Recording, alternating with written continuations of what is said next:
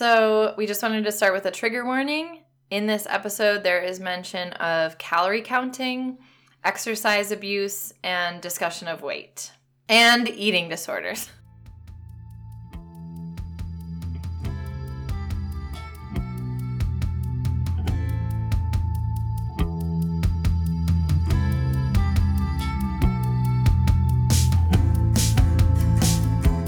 Welcome to Season of the Bitch, the leftist podcast that runs on coffee and gin, just like your grandparents. Hey.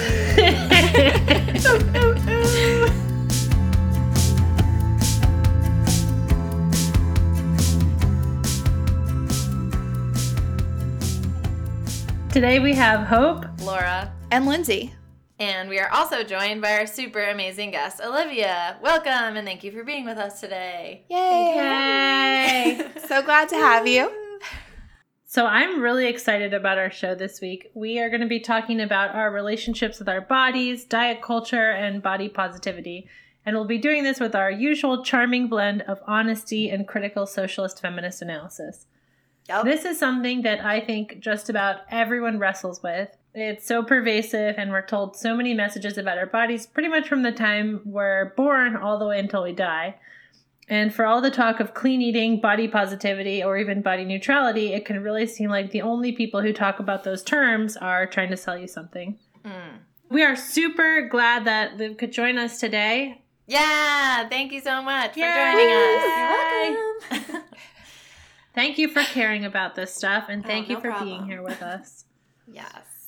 So I wanted to start out talking about our own experiences and what our relationships have been like with our bodies and our appearances throughout our own lives. And I'm happy to start. So for me, I was always a super tall kid, like embarrassingly tall, towering above all my classmates. I had to play always like the mayor or like the grown-up in the school plays when I was little. And I really felt that pressure as a girl to be little and to not take up a lot of space. So I felt very unfeminine being so tall. It just got worse as I got older, and I eventually even quit sports because I was like, oh, I can't keep playing soccer and softball. That's like, that nobody's ever going to want to go on a date with me. Yo, It's soccer true when players and softball players get dates. Let's be real here. No, I remember being like 10 years old and thinking, and just like readying myself at 10 that I would go to prom by myself. It was such a weird, like I just tracked myself to be alone forever.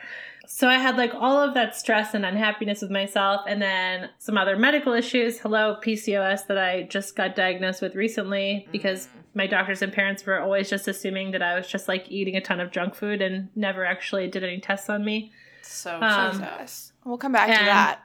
Right. And then family problems and a bunch of other stress led to me gaining weight, and then I felt even more out of place. And looking back, I really did deal with this by just, all right, I've got to find other ways to value myself. I'm really funny. I'm really smart.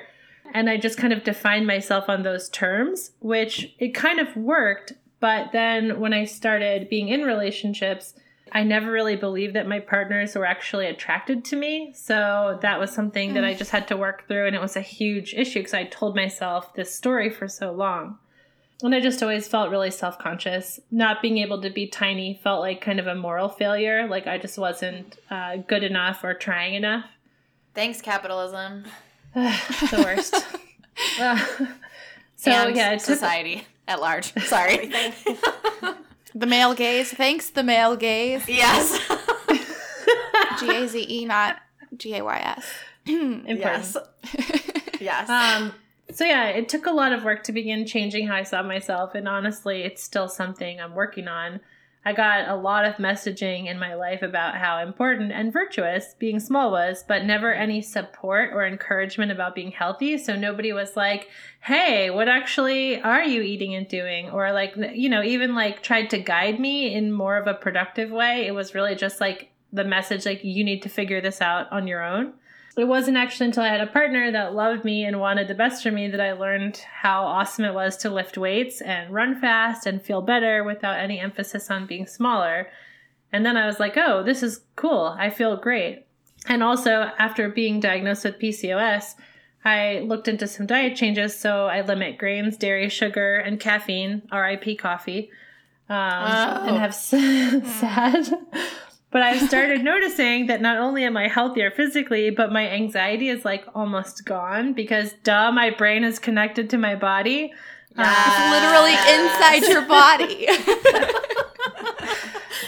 So that's been amazing. I still get some odd feedback from well-intentioned friends. I've heard, wow, you sure were able to land a handsome boyfriend, or yeah, or wow, you do surprisingly well dating-wise. Jesus, drop them. And I also really hate you're so brave about things that I don't consider brave, like wearing tightish clothes or hooking up with the lights on, where somebody will be like, oh my God. These are not your friends. These are not your friends that are saying this. Yeah, run in the other direction. And also, like, everyone take note. This is what not to do when someone is in a vulnerable space or just, like, existing. Yeah. Just stop commenting on people in general. Yeah. Yes. Mm-hmm. Amen. So my story is, like, definitely different than Hope's, but I also had a lot of feelings of shame. And I'll definitely go into, like, the fact that it is different, but I think a lot of the feelings end up being really similar. So I was one of the smallest kids in my class growing up, both height-wise and weight-wise. When middle school hit and all the other girls started developing, even though I had my period, I essentially looked the same. I still struggle to find any bra that fits because I tend to be smaller than an A cup, but like my rib cage is like big enough that it would be a normal human body, adult human body. I also had horrendous acne, which is another fucking thing that everyone tries to give you advice on. Like, have you tried this? It's super helpful. I'm like, dude, if someone is struggling with something, just don't. I can guarantee you that they've tried almost everything and that they are really struggling with that. I also generally was not considered attractive by kids at my school. A boy came up to me one time and said that my shadow was so recognizable and then proceeded to draw with his finger in the air what I looked like to him. So to him, I had a massive nose and a completely flat body, so he extended his arm all the way out in front of him for my nose and then pinned his hand flat against himself for the rest of my body. Who is this? I will kill him. What? Yeah. Why? Yes. Destroy him. Yes. So I like the fact that I still remember that is like, obvious, like how scarring that shit can be. So that can continue.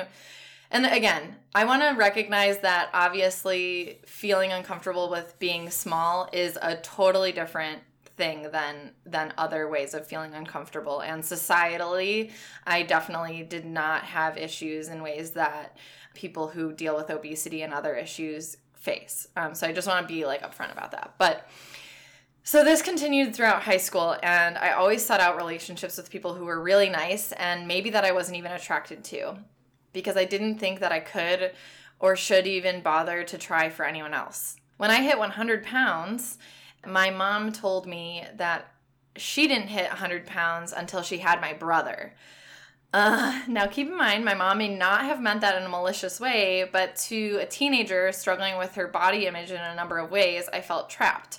I wasn't as skinny as I was before, and I wasn't as skinny as my mom until she, had my brother.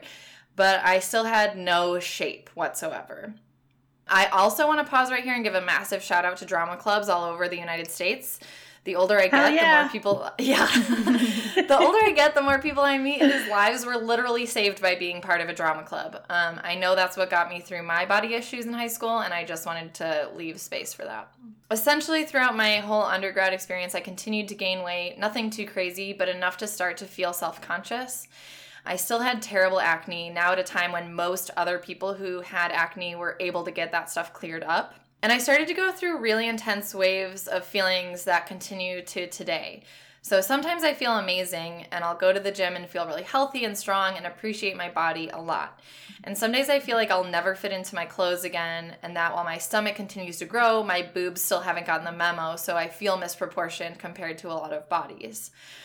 I also started to more recently have somewhat unhealthy relationship with food. My depression has gotten worse over the years, and I have taken to food as a comfort, but then end up hating myself because I use food in that way. And it continues and carries over into developing bad feelings for myself in every time I eat, even if it's not overindulgent. So meals can be somewhat self-deprecating for me.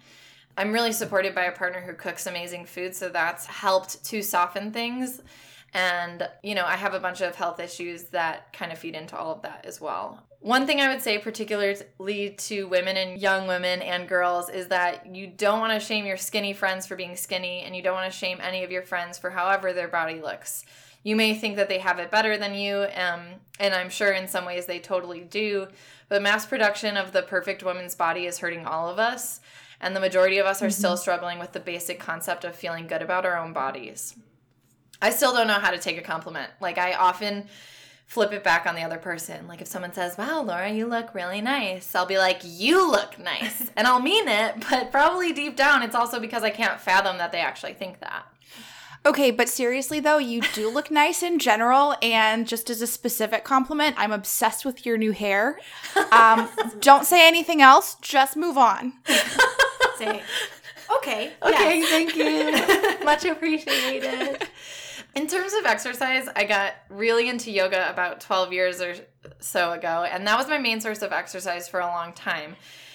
However, when I became certified to teach yoga, a lot of the calm, anxiety-reducing factors went completely out the window. And I also became really frustrated with the specific yoga culture I was practicing in. I didn't feel nourished by it. I felt drained by it. So I stopped. Now I practice on my own, and I'm going to go with Liv to her one teacher who seems amazing. Yes. But mostly I weightlift. I want to have big, bulky arms so that dudes can't fuck with me. Honestly. I love that so much. That's literally what I'm going for. That's my goal. I want dudes to take one look at me and be like, nope, I'm not going to sexually harass that person because she will kick my ass. And I will. Yes. Great. So I'm kind of noticing a theme in all of our stories. Like, every one of us has had very different experiences in terms of our relationships with our bodies, but they all kind of center around on like feelings of shame, which is really devastating when you think about it. Like I said, my story is pretty different from Hope's and Laura's. I'm 5'8", so tall-ish, but not so tall I was ever the biggest person in my classes. And also I was homeschooled, so most of my co-op classes were of mixed age groups, and I didn't have to worry about ridicule on that count. But somehow I wound up internalizing a message that I should take up less space than I do. So I have pretty broad shoulders, and my self-perception is that I occupy an above average amount of space for a thin person. No. And I always kind of like tuck my shoulders in when I sit next to anybody, just to make sure I'm not like encroaching on their space. So I don't know. I'm like, that's also a very like gendered thing to do, just in general, but like, yeah. Totally. So, like, having good posture as an adult has been quite a habit to try and form. I'm still not there yet, but, like, I'm used to having my shoulders, like, up by my ears and, like, in. But no, like, that's not good posture. It's not good for your back. It's not good for your neck. So I'm trying really hard to break my habit. But it's, I don't know. It's been something that I've done my whole life to take up less space. I also got kind of some self-deprecating compliments from my mom when I was growing up, and to this day, which taught me that one person's beauty is another person's absence thereof. Like, when I would bring up the fact that I have broad shoulders when I was younger, my mom would always say that at least they're wider than my hips, unlike hers, which is weird because I've never heard anybody describe a person as less attractive because their hips are as wide or wider than their shoulders. I didn't realize that was a thing. I also have not heard of this. Well, you know what? It sounds like our body types are quite similar. Like, I'm 5'8" too and thin, and I have wide shoulders, but I never thought about it or even noticed it until, do you know in Mean Girls? When she's like, I have man shoulders. That is what made me think, oh my God, I have big shoulders. Like, I would have never thought that about myself if they hadn't said that in that movie. I don't know. It's just weird.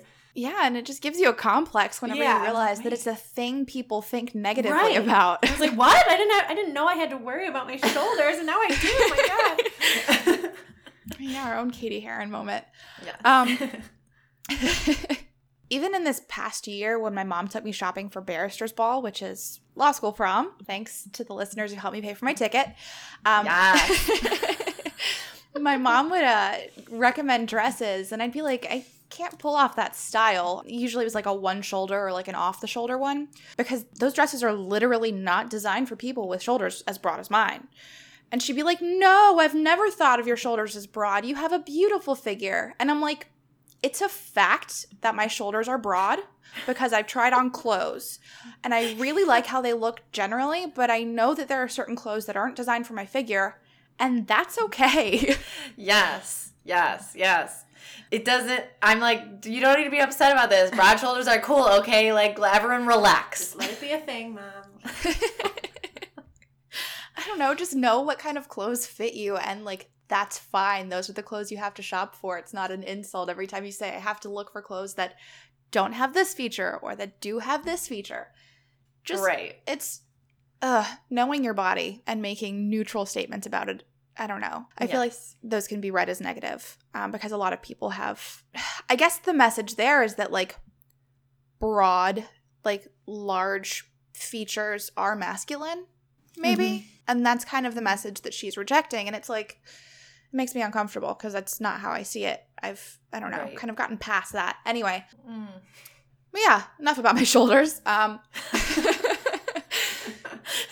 So the summer before I went off to college, I started dating this guy who was like super into CrossFit and low carb diets and all that bullshit. And once I went off to college and had access to the gym and my meal plan and everything, he put me on a diet and exercise regime. Like, I let a man tell me what and when to eat and how to work out. It did not go well. Spoiler alert. Yeah. Okay. So not sustainable. Yeah, not at all. I mean, I remember like I was on a low carb diet, and I remember just being so hungry at the end of the night, and all I had in my little mini fridge in my dorm was like sandwich meat, slices of cheese, and sriracha. And I would make sandwich meat, slices of cheese, and sriracha little roll-ups and like eat them while sobbing because I was so physically uncomfortable and hungry. Just garbage. It was a really bad time. I also remember one time when I was sitting in my then boyfriend's car and I was wearing shorts, and he pointed at the stretch marks on my thigh and demanded that I explain to him why I had stretch marks. I'm seriously gonna kick this person's ass. That's like awful. Retroactively. Yeah. Like, I just can't fucking handle that. I'm so sorry.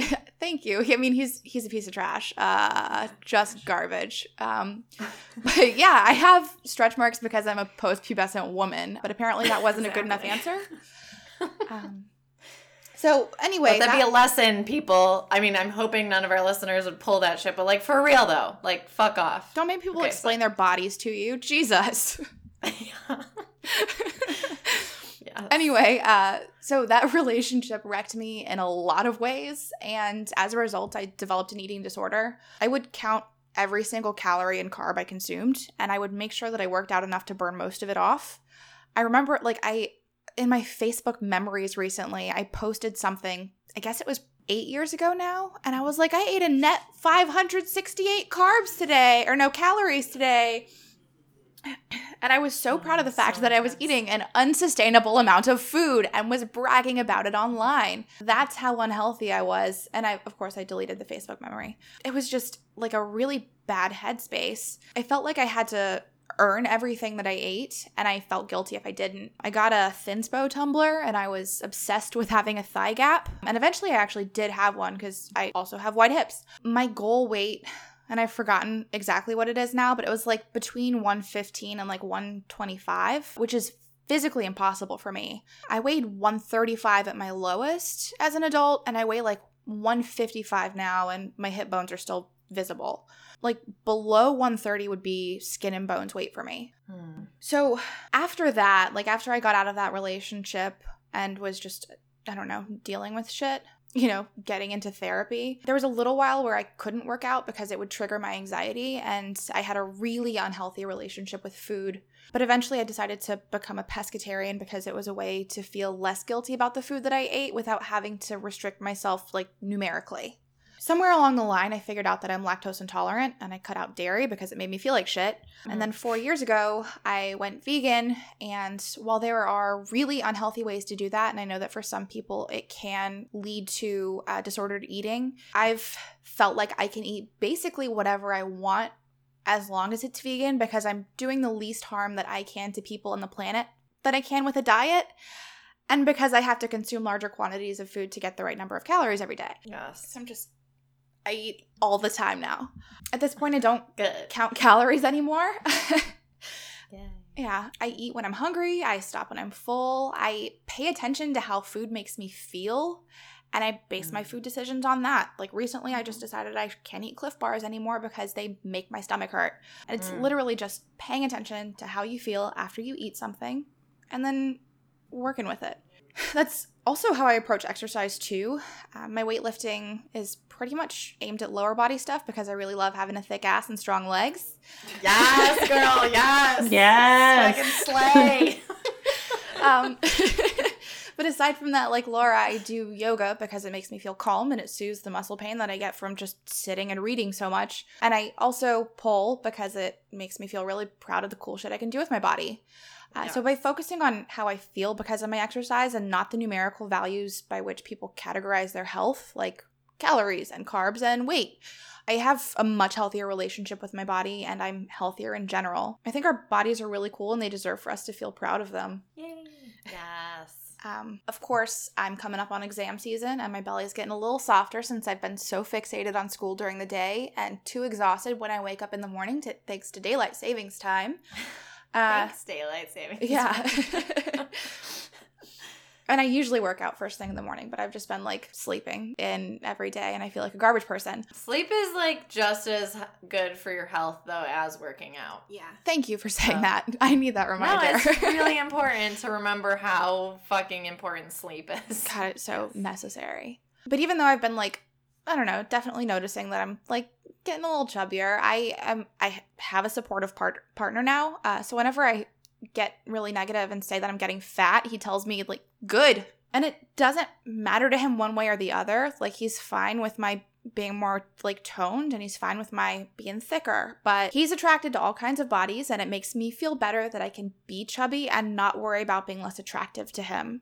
And while I've had to divorce my self-image from what men think of how I look generally, it's really significant that I have that voice spinning my own self-criticisms in a positive way whenever my internal voice isn't up to the job. Also, I recently found this song by Lizzo. It's called Water Me. It's incredible. Yes. It's so good. And there's a line, and she says, thank God, thank God, thank God, I'm getting thicker. And I'm like, hell yeah, fucking right. Lizzo in general is like all about body positivity. If you follow her Instagram, she has slow-mo versions of her ass clapping together. Oh my God. As well as like most of her songs are talking about like feeling good as hell and like she's a national treasure. She's amazing. National treasure. That's not an exaggeration. A national treasure. Yes. Okay, well, I have had probably the least tumultuous relationship with my body out of the four of us. I'm happy for you. Just from yeah, thank you. So when I was a kid, I was very active, and I don't really remember having any thoughts, negative or particularly positive, about my body until I was about like 14, like starting high school, when I felt like I was supposed to be getting boobs, and I kind of wasn't. I was just still very flat. I didn't get my period until I was almost 15, so I was very flat and very lanky, and everyone else was starting to, and I was like, oh, am I supposed to be looking different now? I hadn't really thought about it until then, and then it kind of was stuck in my brain. So I don't remember having any really negative thoughts about myself or my body, but in general, like everyone else, I knew that I should be skinny, and if I wasn't, that would be a bad thing. Just kind of all of us get that message. So I never really struggled with food, but I did have some trouble with exercise. Some trouble. I don't want to say I had a really hard time, but when I became older, like 17 or so, and whenever I was participating in any sort of exercise class or exercise program, like if I was going to Zumba or I was doing TRX or something like that, it started to make me feel hyper aware of my body in a way that I normally wasn't, and in a negative way. So normally I would just go around not thinking about my body, but if I was in the middle of some sort of class or like after class, or I was going to class once a week or something, I would think about my body much more when I was doing those things. And I would feel very guilty if I didn't exercise, or if I didn't exercise enough, or I would exercise, but I'd be very obsessed. I don't want to use obsessed, but very consumed with numbers. Any numbers, like sets, reps, calories burned, time on the treadmill. It all had to be the right, in quotes, right number in my head. Just whatever, I don't know. I was just very transfixed on whatever number felt good to me. I had to get that number. So I don't really know how to explain it, but it made me feel very anxious and I didn't like it. But I thought that that's just how it was. And I just had to do that. So currently I only do yoga and walking and hiking as exercise because it's something that I enjoy. It helps me feel calm. I don't feel overwhelmed by numbers when I do those things because there are no numbers. I don't even like looking at how far I've walked when I'm on a walk. I don't like knowing how many steps or how many miles or something. I just do it and I say that was a good thing that I did for myself. And it was. And the end. I'm not going to think about this anymore. So I started learning more about diet culture about 4 to 5 years ago because a close family member of mine developed an eating disorder. And I tried everything that I could to try to understand that better. I think it's something that when you think you know stuff about, but when you're in it, there's a lot that you realize there's a lot more to understand. And I should note in here that, eating disorders and disordered eating are different, and, eating disorders are very complex. And I don't have to tell you guys this, and they don't have one reason why they start. It could be different for everyone. They have many influencing factors like your family culture, specific to your family, societal culture, like we're talking about today, our genes, toxic shame, any of those things. So anyway, for me, I know like many other people, have internalized diet culture in so many different ways that I had never thought about before I started learning about this topic. Once you're aware of it, it's really overwhelming because you notice it everywhere. And it can, for me, I know that it triggers my anxiety too, just because I relate it to like difficult times in my life, like bad feelings that I've had in the past.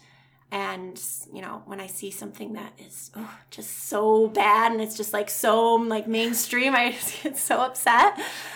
But currently I'm working on rejecting diet culture every day and learning to trust my body, because diet culture essentially teaches you that you can't trust your body and you need all of those rules or else you will become fat. And diet culture tells us that being fat is the worst possible thing.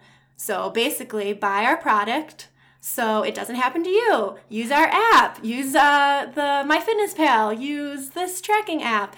And if the product or the program or the app doesn't help you, it tells us that is your fault and you need to try it again, and therefore continue to feed the diet industry your hard-earned cash. So that's how it works. Bullshit. That's how it bullshit. Yeah. You are never meant to succeed in those things. They are set up to make you fail so that you are stuck in a cycle, basically. And that's why the diet industry is like a $3.4 billion a year industry. It's insane. Yeah. So that is basically where I am in my journey, actively working towards a healthy relationship with food and exercise. It's an active process that I have to really choose to do every day. And I've been learning a lot about intuitive eating, which is like an evidence-based approach to eating. It's like mindfulness in eating, and it's like a sustainable, not harmful. It makes you the expert of your body and puts you back in control. When you're a lot of times when you're stuck in the diet cycle, you feel out of control. So listening to you talk about some of that just makes me so angry. Thinking about the ways that we subsidize unhealthy foods, make people work a ton of hours at a desk, allow environmental pollutants into the air and water, only offer prohibitively expensive medical care, and yet continue to blame individual people for not being able to fight all of that, plus their own nature, to make consistent, expensive, exhausting food and exercise choices. It just makes me really mad. It's so much bullshit. Yes. It's infuriating. It's really, really bad. It's bad, folks. Welcome to my life. It's the worst. I also wanted us to at least like call out and recognize that all these things that we just spoke about are always more severe and intense for women and girls of color. Mm-hmm. The picture perfect body for women often meant light-skinned and soft, voluptuous hair, and the types of beauty products in stores are almost always catered to white women. And, you know, this little caveat does not even come close to like the intense, fucked up white supremacy that is also amplified by diet culture, but I just feel like we at least need to like make space for that. Mm-hmm. Good idea. All right, this seems like a good place to take a little music break. Yes. All right, we're gonna do that and then we'll be back.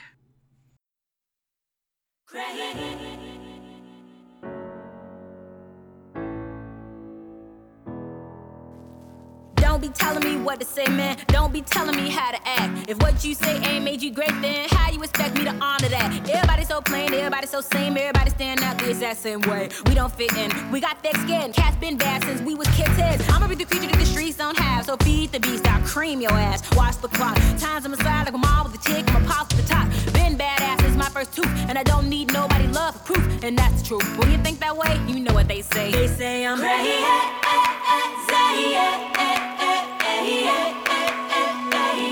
but I'll never change.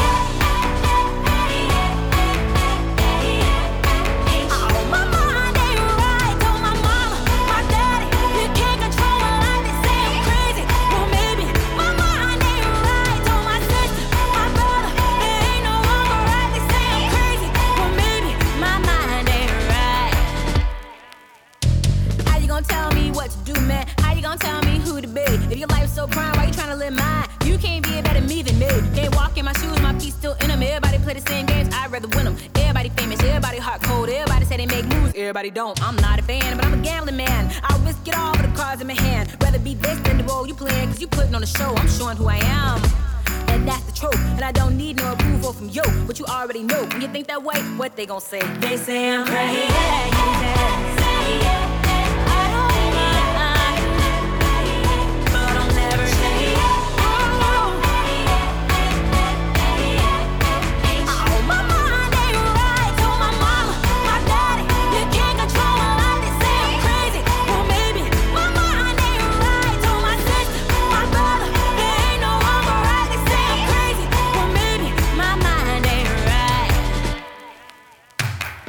Trouble, what should I fear? Rebels don't cry, why should I tear? Bring pain to something with the engine running. I am the noise, what should I hear? Another cake coming in and it's fattening. Blow minds like heads unfastening. Old folks screaming out what's happening. My mind ain't right, it don't have to be.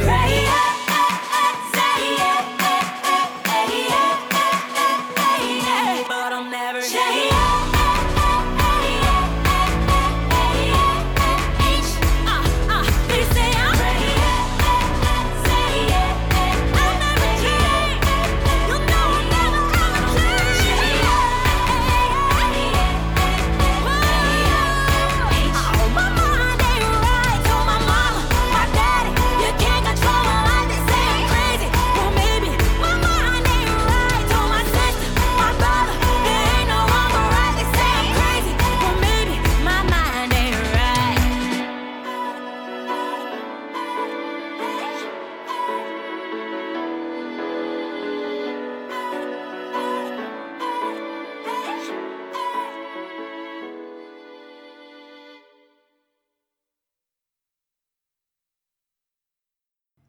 And we're back. So now that we've shared our own experiences, we want to talk about diet culture and body positivity in broader terms and kind of dive in a little bit more to those ideas. So first, what is diet culture? Okay, I will tackle this one for you. In general, diets end trust in our bodies and teach us not to listen to our bodies when they're telling us what they need. For example, food. Your body doesn't know that you're on a diet. It just knows that it's hungry, and it is sending all of the signals for you to get some foods. And we often interpret that as failure of a diet, or I'm not strong enough, or I have no willpower, or those kinds of things. But it's just your body telling you that you need to eat. And diet culture teaches us that that is like a moral failure, that you are hungry. Diet culture is basically anything that promotes fear, shame, or guilt around food, your body, or exercise. Unfortunately, the diet industry has adapted, and oftentimes now we see a lot of diet culture masquerading as health and wellness. That's kind of the new thing. It's super fucked up. It really is, because they're smart and they know what they're doing. Like, health and wellness is popular, so we're gonna just infect it with our shit, and it's just really bad. It's bad. It's bad, guys. It's bad. It's not good. So, some examples of the way diet culture fucks with us. Anything that places a moral value on food. For example, good food versus bad food. Vegetables are good. Junk food is bad. Even the word junk food, the fact that it's like junk, it's not junk. It's all food has some nutritional value, and you can have any food you want. It will not kill you. And more recently, healthy versus unhealthy, and the whole clean eating. All of this kind of moral language around food implies that we are good or bad for eating those foods, when in reality, it's just food. It doesn't say anything about us as people. Another thing that is so common that gets me really annoyed is all of the magazines with like quick fixes. For example, 5 minutes to flat abs, like 10 minutes to buff arms. And all this really does, the purpose of this is to give you the impression that it's easy to do this. It's something that's easy to do, but it's actually impossible. You cannot get flat abs in 5 minutes. This is like magical thinking. And it places the shame on you when you fall short and you can't achieve this. That's what they're doing. So then what do? You buy the next magazine because this has the solution to your problem. You keep buying them.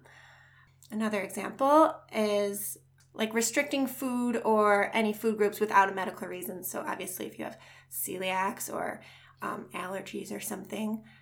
So vegan or vegetarianism, I want to be really clear about this. Vegan and vegetarianism is restrictive in that it cuts out food groups. Yes. But it doesn't necessarily have to be unhealthy if you're doing it for ethical reasons or something like that. You need to just be careful of like what your motivations and your intentions are. And that's just something that you can check in with yourself with all the time. And you can work with people, like if you had a nutritionist or something that you were working with because you had been dealing with some of these problems and you're trying to have a healthier relationship with food, but you also really want to be vegan for ethical reasons. That's something that you should just keep in mind, to always check in with yourself. Like, what are my motivations here? Is it a weight loss motivation, maybe subconsciously, maybe just a little bit, or cutting out foods that you're afraid of, or something you just want to keep checking in with yourself, is what I've read. I'm not an expert. I think it's important, too, to note that there's a difference between wanting to do something because you want to be healthier, feel better, or even like lose weight versus being motivated by the fear of I don't want to be fat. So like if you're like, oh, I don't eat animal products because I don't want to be fat, you're participating in the perpetuation of all of these oppressive structures. As opposed to like, I don't eat meat because I don't feel good when I do it. Or I noticed when I ate meat, I gained a lot of weight, which I think is valid. I think like wanting to manage, your appearance and your health, that makes a lot of sense to me. But it's important to not do it in a way that sort of contributes to the shame of other people, if that makes sense. Oh, totally. Yes. I think like for me, I don't know. When I was first vegan, honestly, for the first couple of years, I got like really heavily into like vegan communities online, and I just want to confirm they're all cops. Like they're not great. Like they will dogpile on people who are like, yeah, I'm vegan, or I was vegan, but I started eating dairy, or like I have chickens in my backyard and I eat their eggs. And like people who talk about like, I don't know, if anyone posits some sort of like morality, then vegan, and they like mention that they ate a steak, then vegans will dogpile on the mentions, and it's obnoxious and it doesn't help anybody. Like it doesn't there's literally no one who benefits from that situation. So if you're vegan, like don't be that vegan. Just don't be that vegan. I know so many vegans that are so great. Yeah. Yeah. It's When my best friend in college and we went, like, there was like a International Vegan Day or something like this in college, and we were both vegetarian at the time, and we're like, we're gonna do it, we're gonna go vegan today. And we just did it because we were like, well, we're already vegetarian for these ethical reasons, and really all those ethical reasons still apply to why someone would be vegan. But I ended up like needing to reintroduce those things into my life for health reasons. And like, I was really grateful that the vegans that I was around were not judgmental about that. But like, I swear to God, if someone was like, that's just typical because you like people just aren't strong enough or don't have like I don't even know what the fuck people would say, but I would just be like, seriously, just fuck off. I can tell you the arguments if you want, but yes, I don't believe them. I mean, even to the degree that like I actually believe subjectively in those arguments, it's not like it has no bearing on other people. Like how other people eat. People's relationships with food and their bodies are so personal. Like, don't try and be the boss of somebody else's diet. It's never going to work. Like, I mean, it's never going to be beneficial.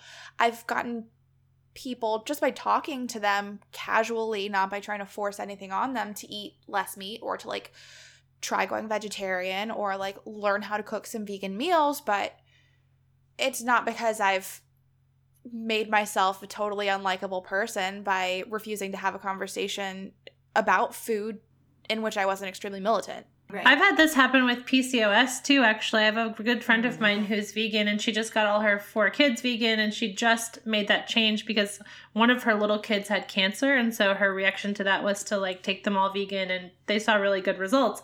And so she's always talking to me online about how I should be vegan, but I have PCOS, which means I can't eat grains. I have to have a really like low GI diet, and I see my symptoms improve a lot. So if I'm not eating any meat and I'm doing that diet, I'm just eating like kale all the time. And it's just like, it's just like not, it's just not sustainable for me if you can't have grains. It's really hard to be vegan. So I think, you just never know like where somebody's coming from, what their particular situation, what their genetic background is like. There's just a ton of factors there, and like no one diet works for everybody, I don't think. Yes. Absolutely. Yes. Good.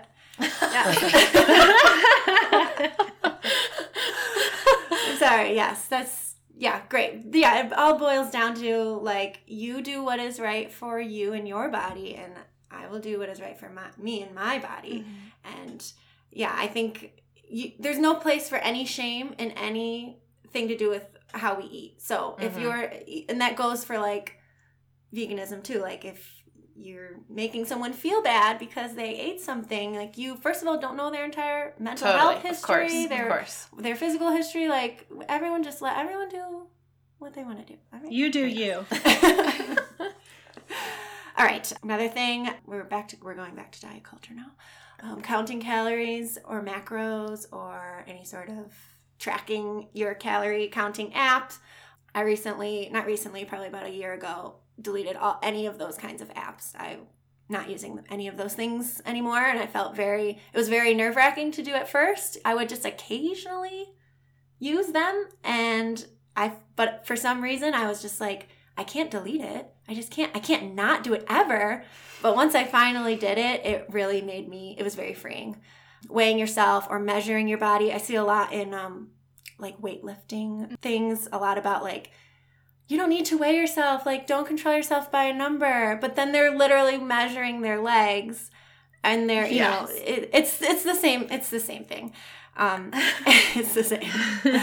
And using exercise as a punishment. For example, I hear all the time, I ate a cookie, now I have to go for a run. Or the opposite, which is, I worked out today, so now I can eat a brownie. You don't want to think about those two things like either or. It's I ate a cookie, I did something good for myself because I honored my hunger and I ate a cookie, and that's what I wanted to do.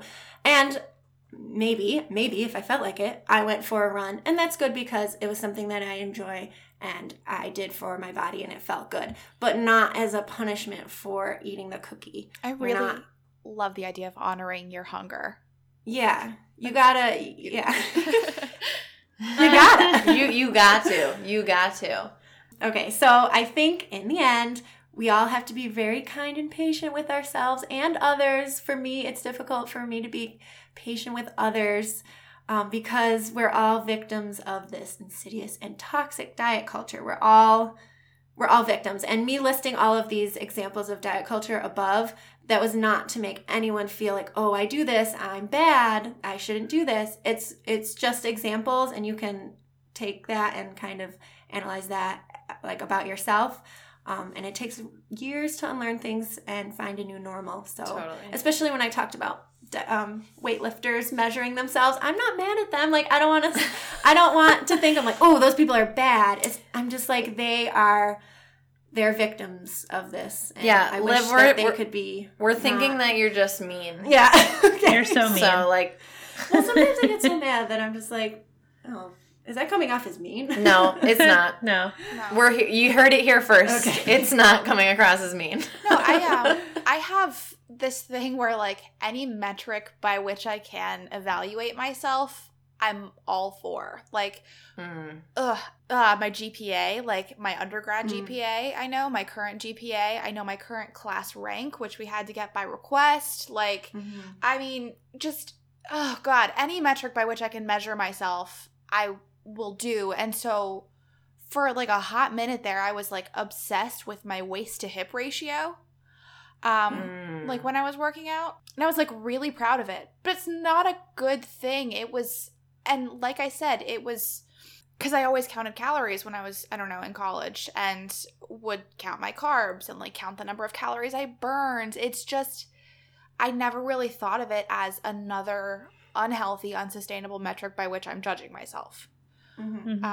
But it's really, it's really under the guise of hard. healthfulness, right? So it's like cloaked in this thing of like, this is a healthful thing. You're doing the best thing for yourself. You're doing the right thing, which makes it even harder to notice that it's a destructive habit. Yeah, it's so I don't feel like you're being harsh at all, Liv. I think it's just like Thank you. this thing that you're doing is potentially like long-term unsustainable and mentally unhealthy. Yes. And I And think never that- thought, like, people don't, it's so ingrained in us that people never second guess it. They never think about it until maybe someone says it. I don't- Exactly. Like now. Thank you for saying something. Yeah. So now that we have diet culture defined, I thought it would be helpful to have some more info about the body positivity movement in general. Okay. Back to me. Here we go. And So, go. Body positivity, it started as a movement to liberate and create a safe space for people with marginalized bodies, for example, fat people, people of color, people with disabilities, trans people, and any other people whose body is not typically represented or celebrated in the media, which are a lot, because there's really only one body that's celebrated. Yes. Recently, of course, this movement, like many things, has been co-opted by people who are conventionally attractive, white, thin, able-bodied, and even more recently, as body positivity has become more popular, by women who are curvy but still fit within the mold of what society considers beautiful or an acceptable weight. For this reason, I think it's important to note the difference between body positivity as a movement and self-love, which I would identify with, like, that's the journey I'm on towards self-love, because I don't want to take the term body positivity and like use it for me, because it really wasn't meant for people like me. Everyone obviously deserves to feel comfortable in their body, or at the very least feel neutral about their body. Sometimes people who really struggle with their self-image can find a place of like peace if they feel neutral about their body, not good or bad, it's just my body and that's how it is. But many argue that the body positivity movement is meant to be a radical movement for those who need it, because they face systemic discrimination and stigma because of how their bodies look. For example, fat people face stigma in healthcare. This is one of the worst ways that they face stigma. They face a stigma in healthcare because of their weight, which can cause them to fear going to the doctor because they don't want to feel ashamed, or when they do go to the doctor does not spend as much time with them or take their concerns as seriously because they just assume that it's the person's weight that is the problem, and it causes them to miss all of these signs. A similar thing with like women's pain, like they just dismiss it. And they just attribute it to their weight, when studies show that weight is not an indicator of health. And studies also show that doctors spend significantly less time with overweight patients than with thin patients. As you can imagine, this negatively impacts the person's overall health, and in fact, most of the concerns of obesity are not actually proven to be because of the extra weight that the person has, but because of the additional stress that fat people deal with on a daily basis from living in a fat-phobic society, which we live in. Wow. There's so much literature on this. There's so much you could do 3 episodes just on that last sentence that I said. Like, there's so much. But to relate it to something that like all of us already know about, think about the ways that stress affects African Americans' overall health from living in a racist society. It's the same thing, but with weight. So that's how you can kind of relate it. So anyway, body positivity was started as a movement for people who deal with discrimination because of their bodies. So for me, I like to call myself a body positive ally, or who is on a journey towards self-love, because I exist in a body that is socially acceptable for multiple reasons. I mean, I'm thin, white, tall, like I have nice skin. I'm able-bodied, like multiple reasons. So I don't feel comfortable using that term. And I'm not saying that thin people can't feel good about themselves. Of course, we all deserve to. Yes. I don't want you to hate yourself. But when someone is skinny shamed, it's important to recognize that when someone is skinny shamed, it's not the same thing as being fat shamed. Yes, being skinny shamed is mean and unnecessary and rude and wrong. But to equate them is to ignore the reality of what it's like to live in a fat-phobic society as a fat person. Yeah. And all of the discrimination that comes with that. Like we talked about, discrimination in healthcare, negative stereotypes, encouragement to engage in dangerous diet habits in the name of health. I mentioned a little bit about how diets are not healthy and they are not effective or a good thing to do for yourself ever. Just don't do it. And also hiring discrimination. Listening to this, it's interesting. I was reflecting on even the process of doing this episode, but as somebody who's on the heavier side, I find so much solidarity, and it makes me feel so much better in a way to know that this affected so many more people than I realized, so many more of my peers and my friends of all body types, and kind of recognizing how the system screws the vast majority of us really makes me feel better in a way. Yeah. Yeah, there's a really good community. The body positive community is a really great community. Unfortunately, now you have to kind of like weed through, like, especially if you're on Instagram. There's a great community on Instagram. But now you really have to weed through the hashtags of body positive, because a lot of the top hits are going to be not what the movement is about. So you really got to find some people that you like following. So Lizzo. Unfortunately, I'm sorry, go ahead. I was just saying Lizzo.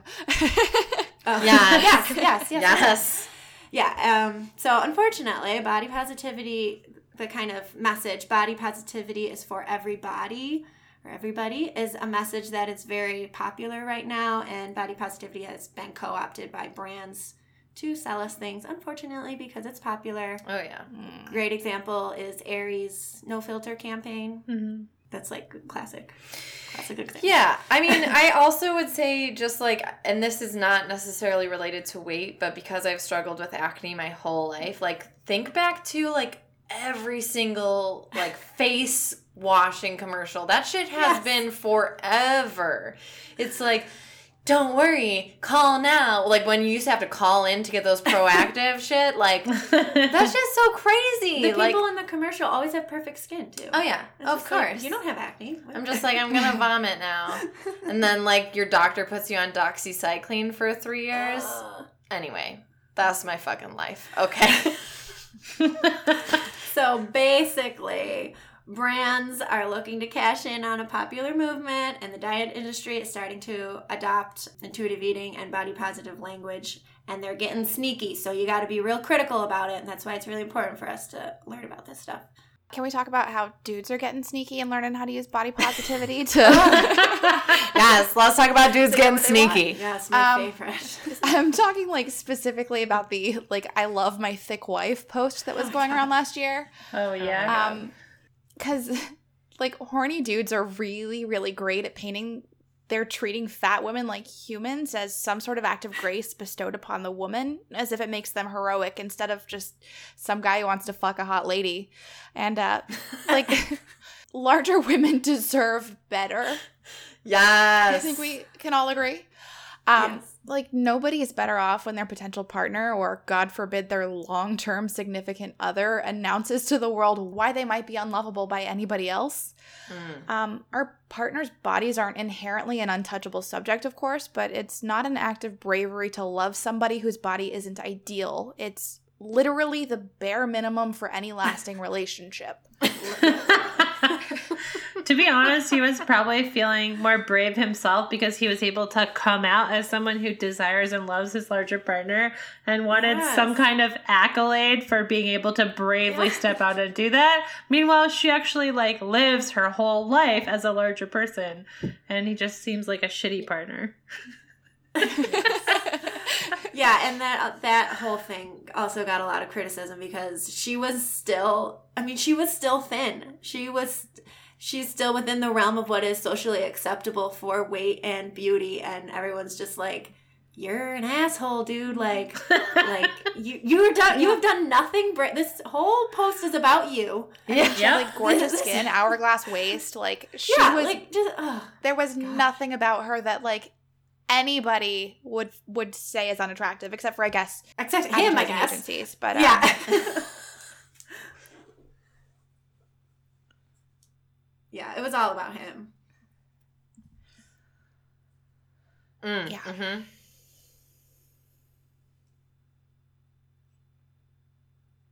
Yes.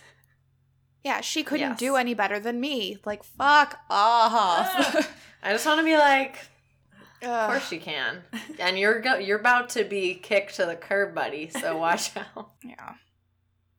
Also, in line with like cosmetic industries and I don't know, brands and I guess just industries in general that make money off of people's insecurity, I think it's really important that we talk about the cosmetic surgery industry. Like, I think the last year that I was able to find information said it was from 2016, and it said Americans spent $8 billion on cosmetic surgery, and I don't think that rate's slowing down. Of course, minor procedures like Botox and fillers are really common, and they're getting more common as they get less expensive.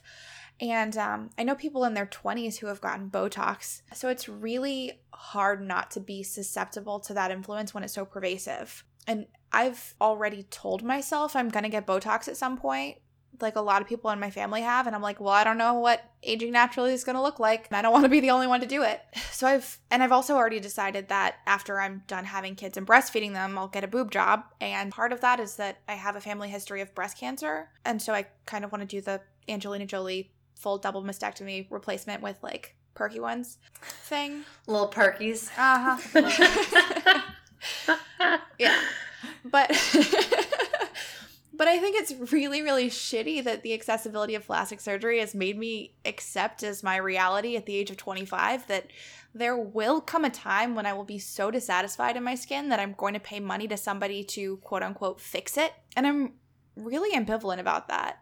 So I'm just wondering what you guys think, because we can't talk about body positivity or body image without talking about cosmetic surgery. Totally. So a while back, I was thinking about having some work done myself and talked about it with some people close to me. I'm sure this is going to sound like everyone I know is total garbage, but we can't pick our families. And they're both like, wow, if you do that, your husband better watch out. Which was so weird to me. Like, I'm going to make myself look so good that I'll leave him? Or like, what the fuck? Also, like, what the fuck? Because already you're a fucking stunner and your husband already knows it and better treat you like a queen. I mean, like, he does, but like, I will come after him. And like, I just I love that. I wish that, my family shared that same verve, but whatever. But anyways, I would definitely Lots do of friends it. in this episode. sorry, I'm realizing I'm literally threatening. I'm like, I Brandon, want to you've get been jacked so out of my helpful mind. to us. Thank you, Brandon, for everything you do. We are definitely not coming to Very Buffalo supportive. now. He's V afraid. Sorry. But anyways, I would just like Liv knows this because like she has a very supportive partner, and if she says like one tiny little thing, I'm just like I like kill him. I like start sweating, and I'm just like, wow. No, and it's not stuff like is he gonna would get never say real. that. I just thought it was weird that like that was the response I got from right. other people was like, Of oh, if you course, get that weird. shit fixed up, you People better are watch weird. out. Like, what the fuck? That's so odd. But anyways, I would definitely do it personally. I think in a perfect world, it would be less expensive and more accessible to people because I think there's a certain amount of emotional distress that occurs when your outside doesn't match how you see yourself. And that applies to a lot of different things. I totally agree. I like when I was a kid, I think I had like the more staunch feeling of like no one should ever do that. Like every body is perfect, but like the reality is like I have family members who, you know, have had different levels of plastic surgery, and it has brought them so much relief. And the only nervousness I have about that is like, is it the society we live in that makes us feel like our outsides don't match our insides? Do you know what I mean? Like, Yeah. like if it's just us being like, I want to look this way, then like, great, look however you want to look. But also, I'm nervous on some level at like the deep underlying currents of that, of like, why do we hold a certain standard of beauty, I guess, in that way? But again, like we can't change that society. You know, like we don't have the power to do that at this point. So I think for me, I like share the perspective that like if you will feel relief and you have the means or like whatever to do that and you really want to, I say like you got to do what you got to do because life is fucking hard. Yeah, we're all just trying to survive, and it's your own choice. In the end, it's your own choice about your own body. I would think like pairing and something like that with therapy would be great. Yes. To really, you know, if you're going to do cosmetic surgery, also try and look at your relationship with your body with a therapist or something like that. If you really want to get to the bottom of things. Smart. Totally. Yeah. I'm all about therapy. Yeah, me too. Love it. Yes. So after all that, and that was all a lot, and obviously we have essentially just teeny tiny scratched the surface. Like we have to do more episodes on this. Like it's not even a question. That'd be great. But let's talk about some resources, because the reason why I asked Liv to be on this show is because I like started going down the rabbit hole of like learning about this just from her like yelling at commercials. God. But also like because I didn't When really I told you thin pretzels were diet culture. Yes, she was like, because I was like, I Fantastic. got obsessed with like pretzel chips that I was like, these are so great for dipping, and she was like, this is diet culture. I just want to say, I retract that. I've looked at their advertising. I don't think it's diet culture. They're delicious. They're so anyway. It's just my initial reaction. Yeah, well, anything that's like labeled as like thin. Yeah. Thin bagels. What the fuck? Yeah. Eat the bagel. Oh, yeah, that's diet culture. You're going to want the whole bagel. You're just going to eat 2 bagels. Yeah. Just eat the one bagel and feel satisfied. Yeah, yes, I'm all about it. But so anyway, she made me really want to like look into this, and so there are resources, and we're gonna link to like more in-depth stuff, but just so that you kind of have a general idea of some stuff that's out there. Okay, so the first set, these first 2 are intuitive eating resources. So I mentioned it very, very, very lightly in my part when I was talking. If you want to learn more about intuitive eating and like what that is, and basically trying to reshape your relationship with food and your body and rejecting diet culture, that's number 1 in intuitive eating. There's a great podcast called Don't Salt My Game. It's by Dr. Laura Thomas. She is a registered dietitian, and she's super sassy. You guys would love her. Podcast is called Don't Salt My Game, and they talk about intuitive eating and diet culture. Also, Laura Thomas's Instagram is amazing. It's Laura Thomas PhD. Follow it, like, right now. Christy Harrison, she is also a registered dietitian, and she has a podcast called Food Psych, and her podcast quotes, challenges diet culture in all its forms, including restrictive behaviors that often masquerade as health and wellness. She's got a bunch of great episodes about all kinds of stuff that you guys would really find interesting. And then in the realm of body politics, there's a woman on Twitter that I really like to follow. Her name is Melissa Fabello. It might be Spanish. If it's Spanish, then it would be like Fabello. Her Twitter is at FYMFabello. And she talks about body politics, about beauty culture, and eating disorders. And she is a PhD candidate in human sexuality. And she's studying eating disorders and human sexuality with eating disorders. She's in recovery from an eating disorder. And the next person is Dr. Charlotte Cooper. Her Twitter is at the Beefer, BEEFER. And she's a psychotherapist and author of a really cool book, Fat Activism, A Radical Social Movement. And my last recommendation is Gloria Lucas. On Twitter, she's Nalgona Pride. It's at NALGONA and then Pride. She's the creator of Nalgona Positivity Pride, which is devoted to helping people of color heal from diet culture. And she talks about the connection between eating disorders and historical trauma, colonialism, and oppression. So it's very interesting, and it's like an area of research that is really needing like more people in. Yeah. That's all I Thank you have. for all of that. Thank you so much. That was amazing. You're welcome. Yay! Thank you. So that's our show. Thank you as for having me. Laura said, we've barely scratched the surface. I'm sure we'll keep talking about this. In the meantime, you can follow us on Twitter at Season of the Bee, on Instagram, listen, rate, review on iTunes, slide us some bills on Patreon, buy our merch at seasonofthebee.com. We love you so much, and we think you are beautiful as fuck. Beautiful as fuck. Oh, you're so pretty. You're so pretty. You're just beautiful. You're so beautiful. All right. Bye. Love you. Bye. Bye. Love you guys.